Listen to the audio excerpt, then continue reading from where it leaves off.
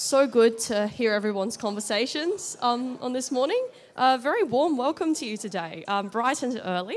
And if I have not had the pleasure of talking to you yet, my name is Abby, and I am bringing the Bible reading today. Today's Bible reading is from Matthew chapter 28, verse 1 to 20.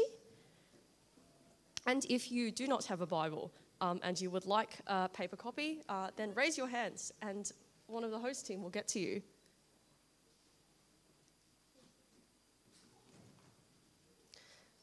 Before we begin, let me pray. Dear gracious Lord, thank you for the privilege to read your word, to learn from it today. I pray, Lord, that you would please help us, Lord, to listen, give us soft hearts, and help us to put into practice what we hear today. I pray for Matt that you would help him preach well from your word, Lord, faithfully and truthfully. And I ask all these things in Jesus' name. Amen. Matthew chapter 28, verse 1. Now after the Sabbath, toward the dawn of the first day of the week, Mary Magdalene and the other Mary went to see the tomb. And behold, there was a great earthquake, for an angel of the Lord descended from heaven and came and rolled back the stone and sat on it. His appearance was like lightning, and his clothing white as snow. And for fear of him, the guards trembled and became like dead men.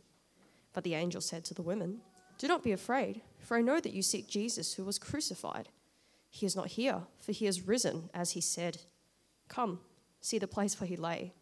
Then go quickly and tell his disciples that he is risen from the dead, and behold, he is going before you to Galilee. There you will see him.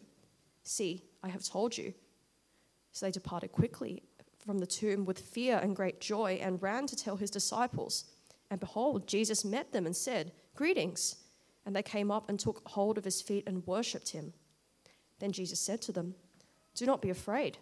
Go and tell my brothers to go to Galilee, and there they will see me." Verse 11. While they were going, behold, some of the guard went into the city and told the chief priests all that had taken place. And when they had assembled with the elders and taken counsel, they gave a sufficient sum of money to the soldiers and said, "Tell the people, his disciples came by night and stole him away while we were asleep. And if this comes to the governor's ears, we will satisfy him and keep you out of trouble." So they took the money and did as they were directed. And this story has been spread among the Jews to this day. Now the 11 disciples went to Galilee, to the mountain to which Jesus had directed them. And when they saw him, they worshipped him, but some doubted.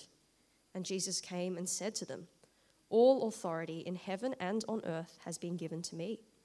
Go, therefore, and make disciples of all nations, baptizing them in the name of the Father and of the Son and of the Holy Spirit, teaching them to observe all that I have commanded you. And behold, I am with you always, to the very end of the age." This is God's word.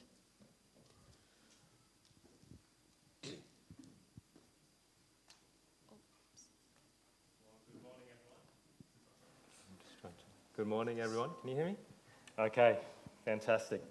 I was just a little bit stressed because I almost lost my sermon notes. So if you saw me sprinting around the back of the hall, that was a slight stress there. But it is all good because we've got him here and my mic is working. And we're here at our first day of 2 gatherings, which is really exciting. And it's so wonderful that we're making this big step forward together as a church family. For the sake of our mission here at CP Church, which is, as Matt said before, to make devoted disciples of Jesus for God's glory. And thank you so much for being a part of this. It is a special occasion for us as a church, and just one step along the way as we keep serving Jesus as our Lord and Saviour.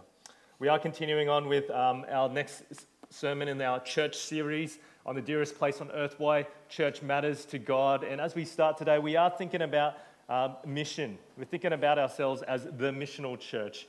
And the question that we have to ask ourselves is always this, I'm very big on this question, is why? Why are we here? What's our purpose? I wonder if you thought about the church in particular. Have you ever thought to yourself why we're still here as the church? Because when you think about it, what we've looked at in the past weeks is that Jesus has saved us, those of us who believe in Jesus Christ. That's why we gather here today. He saved us. We're united with him. In a very real sense, we're already in heaven with him spiritually. We're gathered around the throne in heaven with the multitude of believers from all history and all around the world in a spiritual gathering around Christ, gathered around worshiping Him, listening to His word. So why doesn't He just come back and sweep us all up and take us with Him and make that, complete? Why are we still here in this world?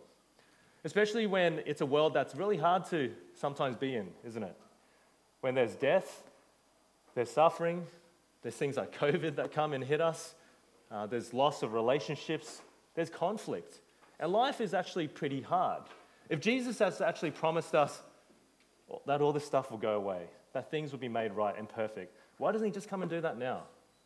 For some of us, you feel that probably more acutely than others. Wouldn't you love to just go and all this stress comes to an end? Well, I'll tell you why Jesus hasn't come back yet.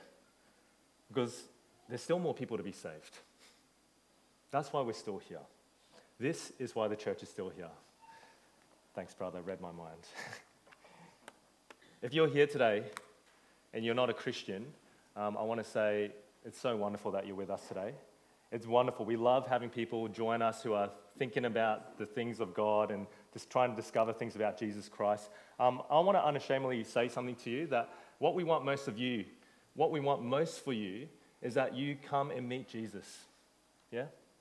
I just want to be really upfront there, because we think Jesus is the best thing in this world. His message of life, hope, and reconciliation, nothing beats it, and we want you to know that hope and joy. I just want to be really clear. Your friend who invited you along today, if they invited you, they're not just an annoying person trying to make you, Bible bash you. They want you to know eternal life. And we believe that's really important. That's what matters to us as Christians. If you're a Christian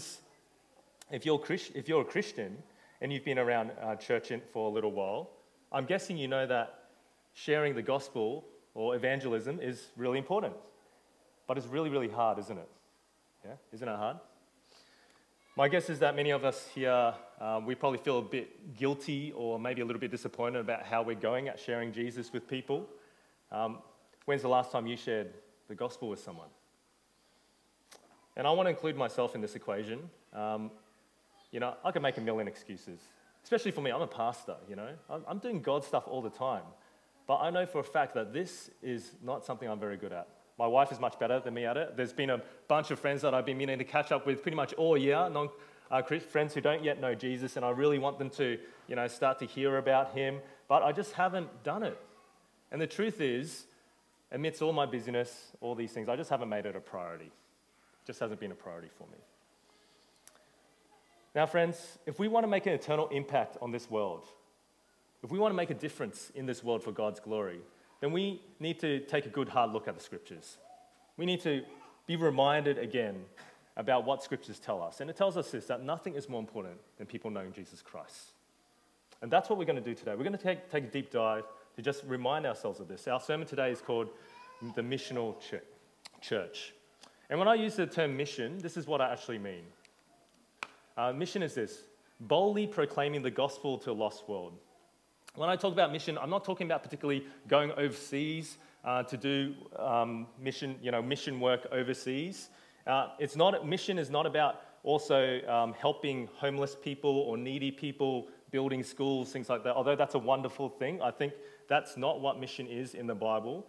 Mission in God's eyes is whenever we step out of our homes to tell someone about Jesus.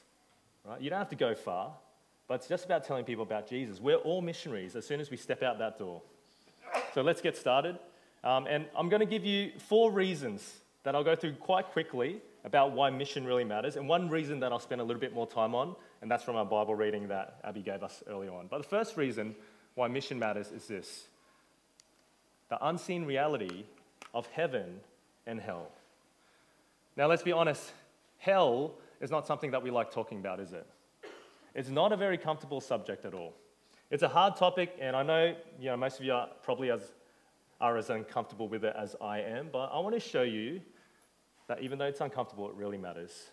Let me take you to Mark 9. And this is Jesus Christ talking, our Lord and Savior. He's talking. This is what He says: if your foot causes you to stumble, cut it off. It is better for you to enter life crippled than to have 2 feet and be thrown into hell. And if your eye causes you to stumble, pluck it out. It is better for you to enter the kingdom of God with 1 eye than to have 2 eyes and be thrown into hell. It's quite a confronting passage, isn't it? Jesus actually talks about hell more than he talks about heaven. I don't know if you realize that.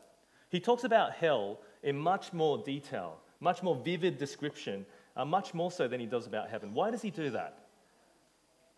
Because he doesn't want anyone to go there. This is serious stuff. Jesus knows this is serious. This passage, you know what the vibe of this passage is? It's essentially this: do whatever it takes to get to heaven and not to hell, because hell is terrible. That's what Jesus is saying here. The truth of the scriptures that the scriptures give us is this: that this life is not all there is. That there is a day of judgment coming where Jesus Christ will come back. And without Jesus, hell is the destination for us. Hell is suffering, it's punishment. Because our selfishness and sin against a God who is utterly holy has condemned us there. That's what hell is. But with Jesus Christ, who dies to forgive your sins, we can have the hope of something much different. Heaven. Heaven. This is the truth of the scriptures. Friends, we need to realize something. This life is not all there is. This life is not all there is. But here's the thing. We so often live like it is, don't we? Jesus was always thinking of the future. We are so often stuck in the present with the things that we can see, we can touch, the tangible things. But Jesus, his life was dominated by the unseen realities of heaven and hell. Jesus didn't die to give us a good life now. He died to bring us a perfect life for eternity. Friends, the call that scriptures give us is to not invest in the things of this world that will be here today and perish tomorrow. I was reading with Jacob last night about the farmer who had lots of crops and he kept building barns for himself. Do you know that parable from Jesus? And he just kept building barns and barns to fill up all the stuff. But then his life was just taken and they were all gone. And he couldn't take them with him. All these things, temporary, fleeting. The temporary things of this world will perish. Instead, we are called to live for the unseen realities that will last. And let me tell you, if you really get heaven and hell are real, then this thinking will change your life. It will change your life. That's the first reason why mission matters, because heaven and hell are real. The second reason mission matters is this: the fact of the cross. Let me read to you a verse from Mark 8 where Jesus is with his disciples. It's coming up on the screen. Mark 8:31. He then began to teach them that the Son of Man must suffer many things and be rejected by the elders, the chief priests, and the teachers of the law, and that he must be killed and after 3 days rise again. He spoke plainly about this, and Peter took him aside and began to rebuke him. But when Jesus turned and looked at his disciples, he rebuked Peter. "Get behind me, Satan," he said. "You do not have in mind the concerns of God, but merely human concerns." Now, I do question Peter's wisdom in rebuking the Messiah, but he's got some valid points there, doesn't he, when you think about it? He's seen Jesus do amazing things. He's seen Jesus heal the sick. He's seen Jesus turn water into wine. He's done amazing miracles. He's even raised the dead. He's seen Jesus do these things. And he's realized that Jesus is the Messiah, the King. He's just admitted that he's the one that's come to liberate God's people, probably from the Roman oppressors. Jesus, the powerful King, come to finally free them. He's so powerful, he can do whatever he wants. This is Jesus here. Peter's hyped up. But then Jesus says this: "I'm going to go die." That's the game plan. I'm going to go die. It doesn't make any sense. When you think about it, Jesus could have done a lot more with his life, right? Think about this. He could have had an amazing career as a traveling speaker. He could have sold out stadiums. Don't worry about Taylor Swift, man. Jesus, worldwide tour. He could have sold out stadiums. He could have made millions. He could have emptied hospitals, healed the sick. He could have helped all the poor people around and made a real difference in this world day by day, just going around. But he didn't do this. He died young. He died around 30 years old, gave his life up, and that tells us something. It tells us the cross was far more important than any other good Jesus could have done in this world. Jesus' mission was about the concerns of God, not human concerns. That's what he rebuked Peter about, right? Peter was very concerned about human things. But Jesus has, at the core of his mind, God's concerns, what God cares about, God's mission. And at the core of God's concerns is this, that sinners come back to him and be forgiven and be reconciled.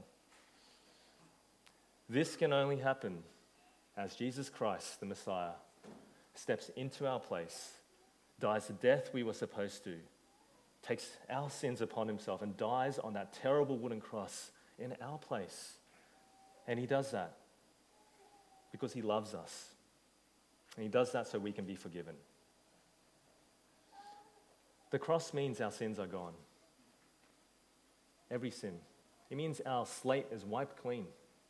Our debt's cancelled. How good is that? Everything's gone.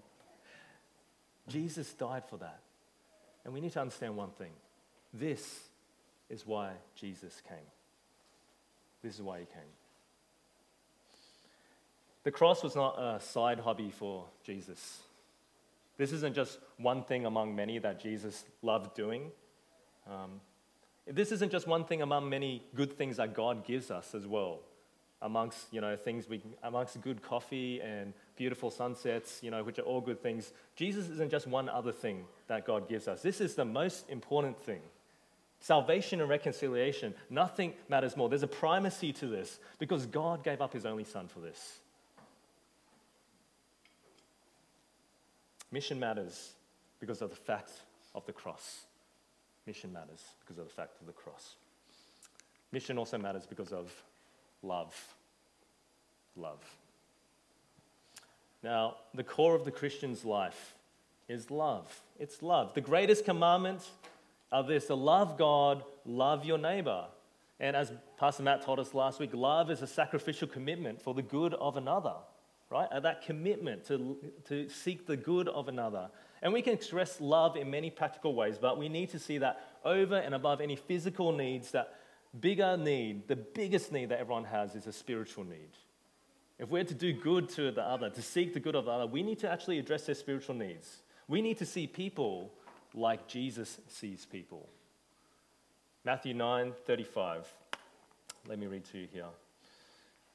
Jesus went through all the towns and villages, teaching in their synagogues, proclaiming the good news of the kingdom and healing every disease and sickness. When he saw the crowds, he had compassion on them because they were harassed and helpless like sheep without a shepherd. Then he said to his disciples, "The harvest is plentiful, but the workers are few. Ask the Lord of the harvest, therefore, to send out workers into this harvest field." Jesus here, he's got a huge crowd gathered around him. He's gone on a bit of a healing tour. He's healing disease, casting out demons, sickness, but he knows what people really need, amidst all of that. What people really need is spiritual healing. It's forgiveness of sins. And as he looks around at the crowd and he sees that people are so far from God, so lost, it moves his heart to deep compassion because he loves these people. If people's spiritual needs are the most urgent, then the most loving thing we can do for our friends and family who don't yet know Jesus Christ is to bring them the words of the gospel so that these needs can be met. That's the most loving thing we can do. Oftentimes, I don't know if you think of it like this. Oftentimes we think it's not loving to evangelize, right? We don't think it's actually loving because what's evangelism do? When we share the gospel with someone, it makes our friend or family member feel uncomfortable, doesn't it? Like it's pretty awkward. You put them in a bit of a hard spot. They have to be confronted about sin and they have to think about things. So in our heads, we think we just think that's negative. That's a negative interaction. I'm going to stay right away from that. That's not loving at all. But I'm always struck by this quote from Penn Jillette. I don't know if you know who he is. He's half of the magician duo Penn and Teller. Do you guys know who Penn and Teller is? All the old people are nodding their heads, plus a few young people. I see you in that. It's okay. And he's got a really insightful quote about that, actually, and it's coming up on the screen. Yep. Can you guys read that? Yep. He says this: "I've always said that I don't respect people who don't proselytize." That's another word for evangelize. "I don't respect that at all. If you believe that there's a heaven and a hell and people could be going to hell, or not getting eternal life, and you think that it's not really worth telling them this because it would make it socially awkward, and atheists who think people shouldn't proselytize and who say, just leave me alone and keep your religion to yourself, how much do you have to hate somebody to not proselytize? How much do you have to hate somebody to believe everlasting life is possible or not tell them that? I mean, if I believe beyond the shadow of a doubt that a truck was coming at you and you didn't believe that truck was bearing down on you, there's a certain point where I tackle you. And this is more important than that. That's from Penn Jillette. And here's the thing. He's an atheist. He's not a Christian.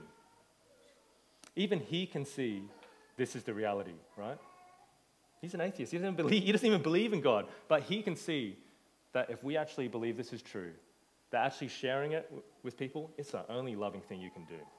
Yeah? And actually holding it back, that's not loving. Friends, we're called to love. Love is hard, but mission matters because of love. The fourth reason, the brevity of life. I think one of the most important things in life is perspective, right? You really need to get perspective in your life. You know, when we get too caught up and we can't see the bigger picture, that's what causes stress and anxiety for us, where we see things wrongly, we make wrong decisions actually. And I really love this verse from James 4. It's one of my favorites to help me get perspective in my life. Let me read it to you. Let me read it to you, James 4:13. Now listen, you who say, today or tomorrow we will go to this or that city, spend a year there, carry on business and make money. Why? You do not even know what will happen tomorrow. What is your life? You are a mist that appears for a little while and then vanishes. It's a confronting verse, isn't it? That's why I really like it. It's a good reminder for me. When you think that your life is like a mist that is here today, gone tomorrow, and I think we all know that it is, it puts things in perspective. When you realize the things that we've seen already, that heaven and hell are real, that Jesus came to die on the cross, that love is to drive us, and then you realize that our life is like a little mist that just disappears at any time at all, then how should we live in light of those truths? Those are the facts that are on the table. How are we to live in light of that? When you realize your life is so fleeting, so temporary, what else are we to do but to tell as many people as we can about the life-saving message of Jesus Christ before we go? I wonder what you said in your discussion question about having, a few, world is ending, end of the year. What would you do with your time? And I've asked that question in a few different contexts. I've been asked that. And the interesting thing is, the longer the timeline is, the more sort of leisure activities you sort of do. So if you know the world's ending in about 5 years' time, you might plan a few trips around the world, sort of thing. But as that timeline sort of gets closer and closer, the urgency increases, doesn't it? If I was to ask you, instead of till the end of the year, if you knew that the world was coming to an end tomorrow, what would you do with your time? It changes things, doesn't it? There's an urgency, but that's the reality. The world could be coming to an end tomorrow. Christ could be coming back at any time. Your life actually could also end. We don't know what is in store. There is an urgency to the gospel. There is an urgency to the gospel. This is the reality that we're faced with. Our lives are short. What will you do with your life? Mission matters because of the brevity of life. It is short. And let me end with this point, which is our biggest one, about why mission matters, the Great Commission. Now finally we come to this passage that was read to us before. A very surface understanding of why mission matters is because, I don't know if you, as you were paying attention to that reading before, that Jesus said so, right? He said, go and make disciples of all nations, so we better go do it, right? That's a very surface, that's important, but I want to dig a bit deeper into the truths here. Let's have a look at the passage. Let me read it. It's come out on the screen, or if your Bibles are still open at that passage, follow along with me. Matthew 28. Then Jesus came to them and said, all authority in heaven and on earth has been given to me. Therefore, go and make disciples of all nations, baptizing them in the name of the Father and of the Son and of the Holy Spirit, and teaching them to obey everything I've commanded you. And surely I am with you always to the very end of the age. Now, let me ask you a question. In that passage, what's the reason that we're to go and make disciples of all nations? Do you guys see the reason in that passage? You can shout out if you want. No, I won't make you shout out. It's okay. I know people are embarrassed. There's a reason there. Jesus doesn't just say, go and make disciples of all nations. He tells us in verse 18, look at verse 18 with me on the screen. It says this, all authority in heaven and on earth has been given to me. Read that again. All authority in heaven and on earth has been given to me. Therefore, go and make disciples of all nations. This is the foundational reason why we go and make disciples of all nations. I don't know if you realize that with the Great Commission. This is why we go and make disciples. How much authority does Jesus have? All authority in heaven and on earth. There is nothing that escapes his rule. This passage is telling us this, that Jesus is the King of Kings, the Lord of Lords. And very soon in the narrative, what we'll see is he's going to ascend to heaven to take his place on the throne, reigning with God his Father for eternity. There is no doubt that he is king. That's what he's saying. I have the authority. How do we know that? Because he's just done something that no one else can do. Something that is history-changing. Right before he meets his disciples and speaks to them in this passage, can you remember what's happened? Do you know what's happened in Jesus' life? He's just raised from the dead. He's just come out of the grave. Think about this. There's one thing that always wins in this life. It's death. Right? No one can beat death. I don't care how much you gym, how many supplements you take. What else do people do? How many keto diets you're on or things like that. It doesn't matter. It's just delaying the inevitable. We all die. If you're human, you die. That's just part of our existence. You can't run away from this, no matter what you do. Death will catch you. Death wins. Death has a power and authority over our lives that we can't overcome. We can't beat death. We can't. But Jesus can. And he has. And he's raised from the grave to show us that he has total victory over death, over sin. It doesn't rule anymore. Jesus has smashed death. He's overpowered sin. He's proven by this act that he has the ultimate authority. This is the king, friends. We're looking at the king. This is why we make disciples. Remember this. This is why we make disciples. Our mission here at CPE is to make devoted disciples of Jesus for God's glory. And hey, let me tell you something. We didn't come up with this, okay? It's not like we had a massive planning meeting. Oh, what's church supposed to do? I don't know. God tells us what to do here. On the basis of Jesus Christ's kingship, the only thing you can do is go and tell more people about Jesus to show them how good Jesus is and that he is the good and gracious king that gives eternal life. This is in one sense really clear. We didn't make it up. God tells us why we're here. Our calling as a church is to go and make disciples, to tell people that Jesus is king, to tell people that he's the one with the power to forgive sins and to give eternal life, to bring people into his kingdom under his good and gracious rule so that they could live with him as king as well. Our mission is to make disciples. When we talk about disciple making at CPE, this is one way that we sort of articulate it. It's to actually get people into the kingdom and to grow them to be more like Christ. Why? So on that final day, they can be gathered and worship around Jesus Christ. That's what we want. We want his glory as we see more people coming into the kingdom. Get people into the kingdom, grow them to be more like Christ so they can be gathered around his throne on the final day. This is what disciple making is. This is why we're here. And friends, I want to remind you, this is why the church hasn't been called back yet. It's harvest season, friends. Many people still need to be saved. And this isn't just a job of the pastors, as you've seen. I'm not even doing a good job at it. This isn't just a job of the pastors or a select few leaders. It's a job for everyone. We're all disciple makers, every single one of us here. It doesn't matter how old you are, how young you are, how unconfident you feel about this. This is the calling God gives us. Sometimes when we think about church, we think a little bit like this, yeah? That the church is like a luxury yacht, yeah? Keeping us comfortable on the way to heaven. We come to church and we come seeking a good, comfortable experience. We come with our favorite seats, that we get to sit on. We come with the people that we like to hang out with, familiar friends. And church is great because it's comfortable. And as long as I'm kept comfortable on my way to heaven, then I'll be happy. That's why I come. But Jesus says this: if you want to follow me, you need to take up your cross. You need to be ready to suffer. And you need to be ready to die for the mission. The picture that Christ gives us is less of a luxury yacht and more of a lifeboat.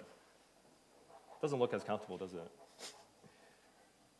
And the reality is, the reason why this imagery is important to think about it is that there's thousands of people that need rescuing all around us that are drowning in their sin. People who are still in the dominion of darkness with no hope. People far from God. People who don't know eternal life.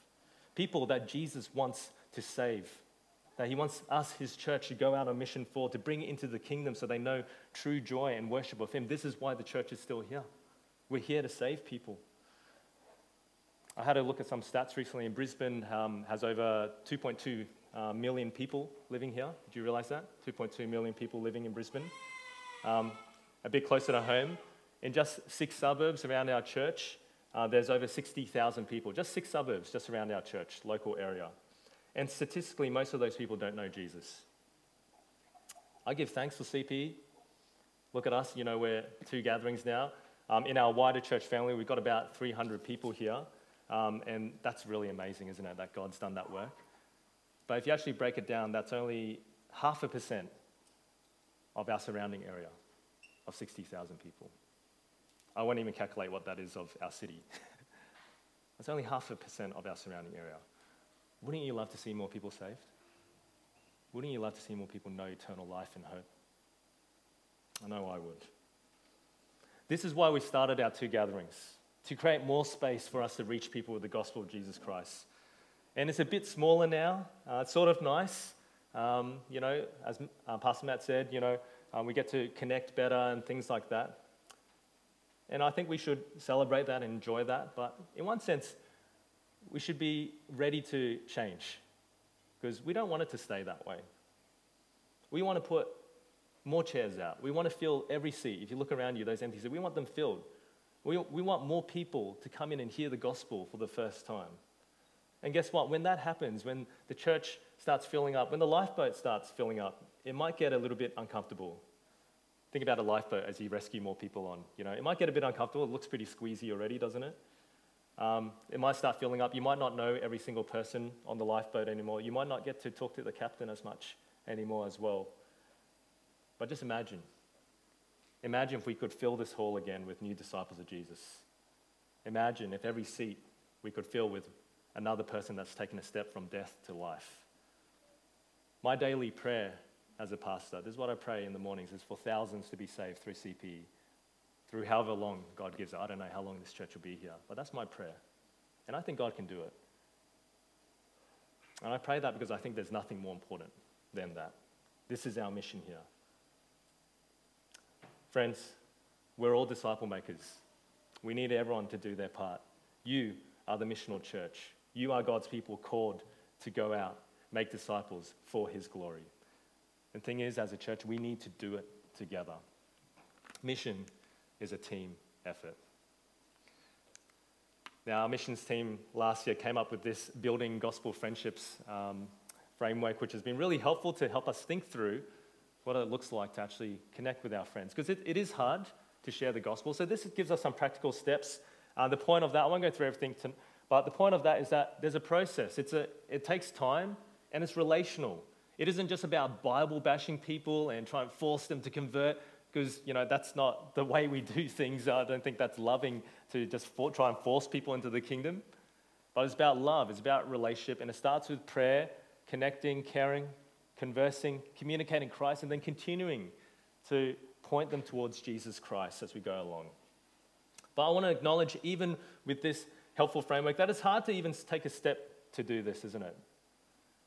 I want us to remind us of something today, that we don't have to do it alone. I want to bring out this particular aspect of church. We don't have to do it alone. Mission isn't a solo sport. It's a team effort. Let's do it together. Let's do it together. Let me just highlight 2 things today. The number one, firstly, it's prayer. It's got to start here. I know we all believe prayer is important, we say prayer is important, but are we doing it? Are we praying for our non-Christian friends who don't yet know Jesus? Because this is the thing we need to start with, because if there's one thing that we can't do, is to save people from death to life, to bring them into the kingdom for eternity. We can't do that. God's got to do that. So we've got to start by praying. I used to have a list of people, of my friends I used to pray for every night. I used to pray for just like, I want to see them saved over the year. And you know what? I used to see that list shrinking. Some of those people are in the church today. Yeah. But you know what? I've stopped doing that. I don't know why. Well, probably I can't tell you why. I've got busy. I don't think it's important anymore. Forgot. But what's helped recently is just sharing with others about the people I want to see saved. Life group's been forcing me to do that a little bit, right? Share with someone about someone you want to see. And then having them pray for me. And then I get to pray for my brothers as well and the people they want to see saved, some of their family members or friends. That's been really important for me. It's helped remind me of this. My son Nathan earlier this week shared with me that in Sunday school, we were just having a chat about things. In Sunday school class, they all prayed for each other's grandpas because they were all non-believers. How encouraging was that? I was like, oh, Nate, wonderful stuff, man. Our kids are doing it with each other, praying for each other's family members to be saved. How good is that? Isn't that a wonderful, encouraging thing to do? Friends, I want to encourage you today to start praying for those you want to see know Jesus. But don't just pray by yourself. Pray with others. Say to a friend, maybe share with your life group, hey, could you please pray for my friend? Could you please pray for my mum, my dad? Could you pray for my sister? Just share with them. Get that prayer on board, You don't have to do it alone. Get praying with one another. Don't be afraid to share. How good is it to know that we're not alone in this battle? God's on our side. Our brothers and sisters are upholding our friends and family to him. Let's pray. Let's watch God work. Okay, that's the first thing. The second thing is this. The connect and care step together. This is one thing that I want to highlight in terms of something we can do together. What I think is one of the things that stops us sharing the gospel?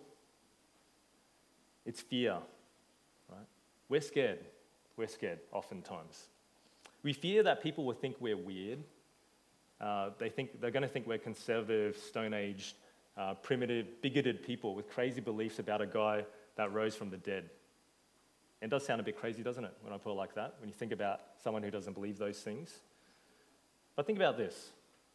What if, as you talked to this friend of yours, this family member of yours who isn't a Christian, that you weren't the only one they knew who was a Christian? That they've actually met some of your Christian friends, and that they've actually discovered that your friends are actually pretty normal. They're okay. Actually, in fact, they're really friendly and welcoming. And what if they had a positive impression of Christianity, and it wasn't just you that they had to rely on for their totality of what Christianity is? Do you think then that maybe they'd just be a little bit more open to coming to church one day, if they knew a few of your church friends as well? Do you think maybe they'll be a little bit more open about having a conversation about spiritual things when they've seen your church friends actually good people in their eyes? I was talking to my sister, Susanna Vuvan. Some of you know her. She's around somewhere in church. And, we often reminisce about the past. I've known Suze for a long time. And Suze actually came into our church through YF Camp, which is our university group. So one year, I think it was 2004, I invited her to YF Camp, and she came along. And I recently just got talking to her. She was sharing with our life group. I said, why did you come? Why did you come to YF Camp? She came with Deanna, her sister, as well. And she said this, that, she had quite a few Christian friends. And she saw that they were good people, they were nice. And at that point in time, there was a huge bunch of us at uni who were Christians that used to hang out. We didn't go to class very much, we just hung out in the refec, just sort of thing. So we all got to know each other really well. Heaps of Christians that came to this church, to YF and stuff, and a whole bunch of people who didn't know Jesus as well. But we were all good friends. We all got to know each other. And Sue said, I love hanging around you guys, and everyone else was going, so I thought, why not? To be honest, she didn't have any idea what it was. She thought it was just a social opportunity. So when we started singing and stuff, she was like, what's going on here? But that's all right. She was a bit overwhelmed. But what she did notice as she came to that camp was that there was genuine joy and care amongst these people, that there was a happiness there amongst this community of Christians. And a few years later, when she went through a patch where she was wondering about, I'm not happy with things, I don't have a joy in my heart, she thought about us. She thought about her Christian friends. And she wanted that joy too. And praise God, she found it. And she's one of our sisters in Christ. She's been with us for many years. She follows Jesus faithfully. I'll be honest with you, I don't even remember much about inviting Suze, not because I don't care about Suze, but because at that point in time, there were so many of us around, we were doing it together, that it was a natural thing to do.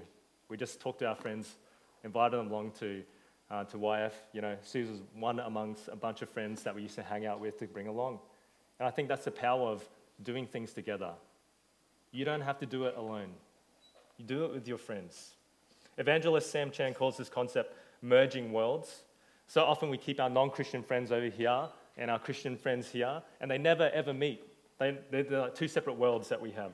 But we should be intentional about bringing these groups together. Next time you go and do something, next time you have a dinner at your place, maybe. Next time you go out to eat, to check out the latest restaurant. Next time you see a movie. Next time you go out, mums and dads, you go on go to the playground with some friends. Next time you do some social sport, whatever it might be, badminton, frisbee, tennis, basketball. Invite some church friends and invite some of your friends who don't yet know Jesus along from work, uni, school. Start those connections going. The aim isn't to convert them on the spot, but it's to build relationship. And undoubtedly, God will work through this to make them curious about this group of people who maybe aren't so weird after all. They are weird, but in a good way. They've got something different about them. Our collective witness as God's church is much more powerful than us going solo, friends. It's much more powerful. Friends, mission matters for us as God's church. Heaven and hell are real. Christ has died and risen again as King, and God has a plan for us, His church, to take this message to the ends of the earth, starting right here in our backyards. But the question is this: will you go? Let me pray. Father God, we thank you for the gospel of Jesus Christ, this life-changing, earth-shattering news that we can have forgiveness of sins, that we can be children of you, that we can be saved, and we can live for eternity in heaven with you, not because we deserve it, but because you are good and loving and gracious to us.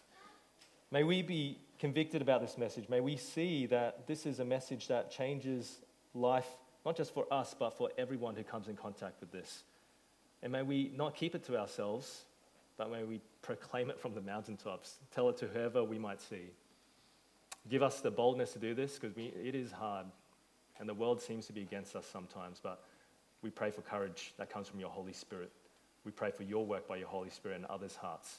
And we pray for comfort that comes to us knowing that you ultimately are sovereign over people being saved. And we pray all of this in Jesus' name. Amen. Friends, why don't you take a minute to just reflect on that passage. Maybe you want to take time to pray quietly in your hearts about your friend that you'd love to see saved. If you're new with us, or please fill out the Connect card. It'll be coming up on the screen as well. Thanks.